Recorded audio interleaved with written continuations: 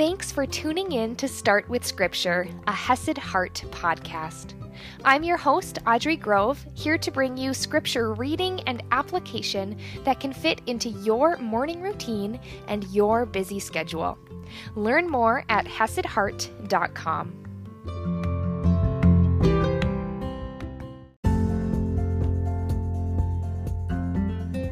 Good morning, my friends, and happy Tuesday. Yesterday we saw our introduction to Luke, understanding that Luke, he takes his unique gifts and passions and experience to write a unique view on the life of Jesus. And Luke, rather than being an eyewitness, is more akin to a journalist, a historian, tracking down eyewitnesses, getting their testimonies, and writing that down, compiling it in an orderly way that you may have certainty concerning the things you have been taught.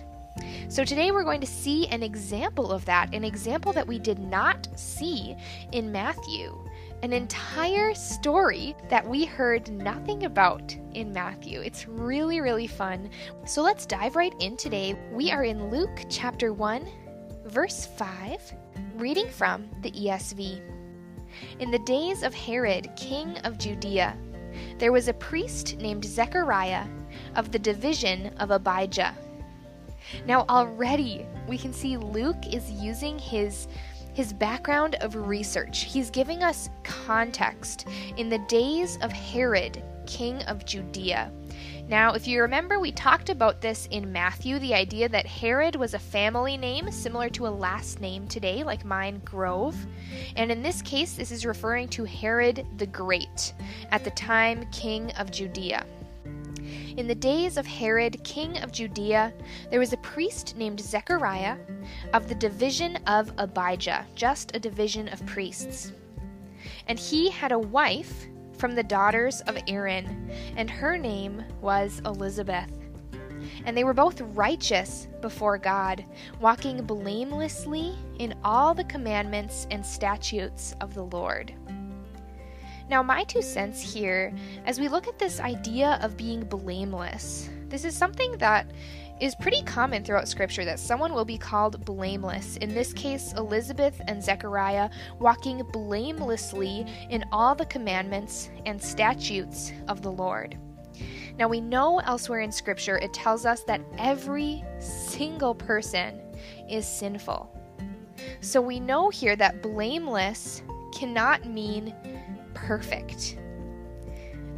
I tend to look at it as a blameless life is a life of integrity, a life following to the best of their ability the commandments and statutes of the Lord, the law of God, thinking about those 10 commandments.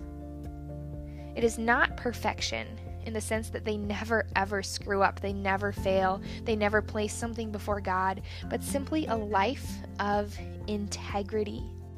And they were both righteous before God, walking blamelessly in the commandments and statutes of the Lord. But they had no child, because Elizabeth was barren, and both were advanced in years. Now, while he, Zechariah, was serving as priest before God when his division was on duty, according to the custom of the priesthood, he was chosen by lot to enter the temple of the Lord and burn incense. So to give a little bit of context to this, we see Zechariah was a priest and his division was on duty. From the research I did, there were actually 24 different divisions that would serve 2 weeks out of the year as well as during festivals.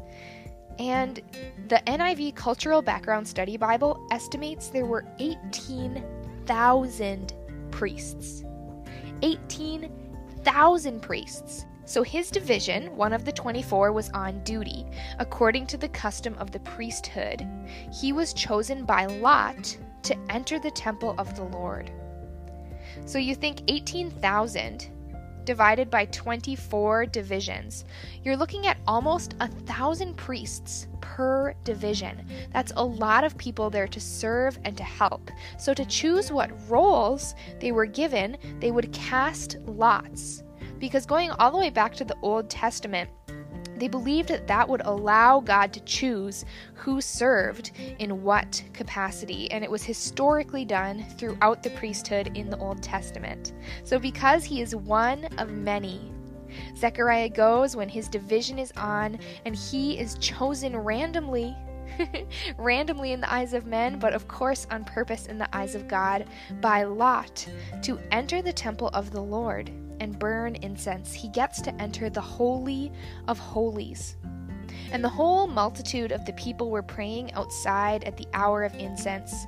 And there appeared to him an angel of the Lord, standing on the right side of the altar of incense. And Zechariah was troubled when he saw him, and fear fell upon him. But the angel said to him, "Do not be afraid, Zechariah, for your prayer has been heard, and your wife Elizabeth will bear you a son, and you shall call his name John." Something I never knew before that I think is so beautiful. I went and I researched the name John. What does John mean? And it is a shortened version of a name that means Yahweh has been gracious. Yahweh has been gracious. The Lord has been gracious. And in fact, the Lord is so gracious to Elizabeth and Zechariah, who had no child because she was barren. What an act of grace to give them this child. Not only a child, but a child who would grow up to serve the Lord as a prophet, because this John will become John the Baptist. Do not be afraid, Zechariah, for your prayer has been heard, and your wife Elizabeth will bear you a son, and you shall call his name John. Yahweh has been gracious. And you will have joy and gladness, and many will rejoice at his birth, for he will be great before the Lord. The Lord has been gracious. How beautiful is that we see that God shows Zechariah and Elizabeth grace. He gives them this child, and God chooses Zechariah by lot, one of the priesthood, one of many, to go into the Holy of Holies where he meets with him and speaks directly to him. What an act of grace that is in and of itself.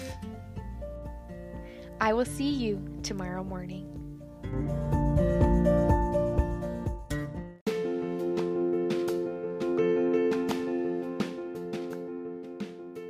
I am so proud of you for starting with Scripture. If you enjoy these free podcasts, please consider contributing to the ministry at Hesed Heart. You can do this through the Anchor app or by visiting hesedheart.com/give. You can also visit hesedheart.com for even more resources, including faith-based yoga and Bible-based meditations.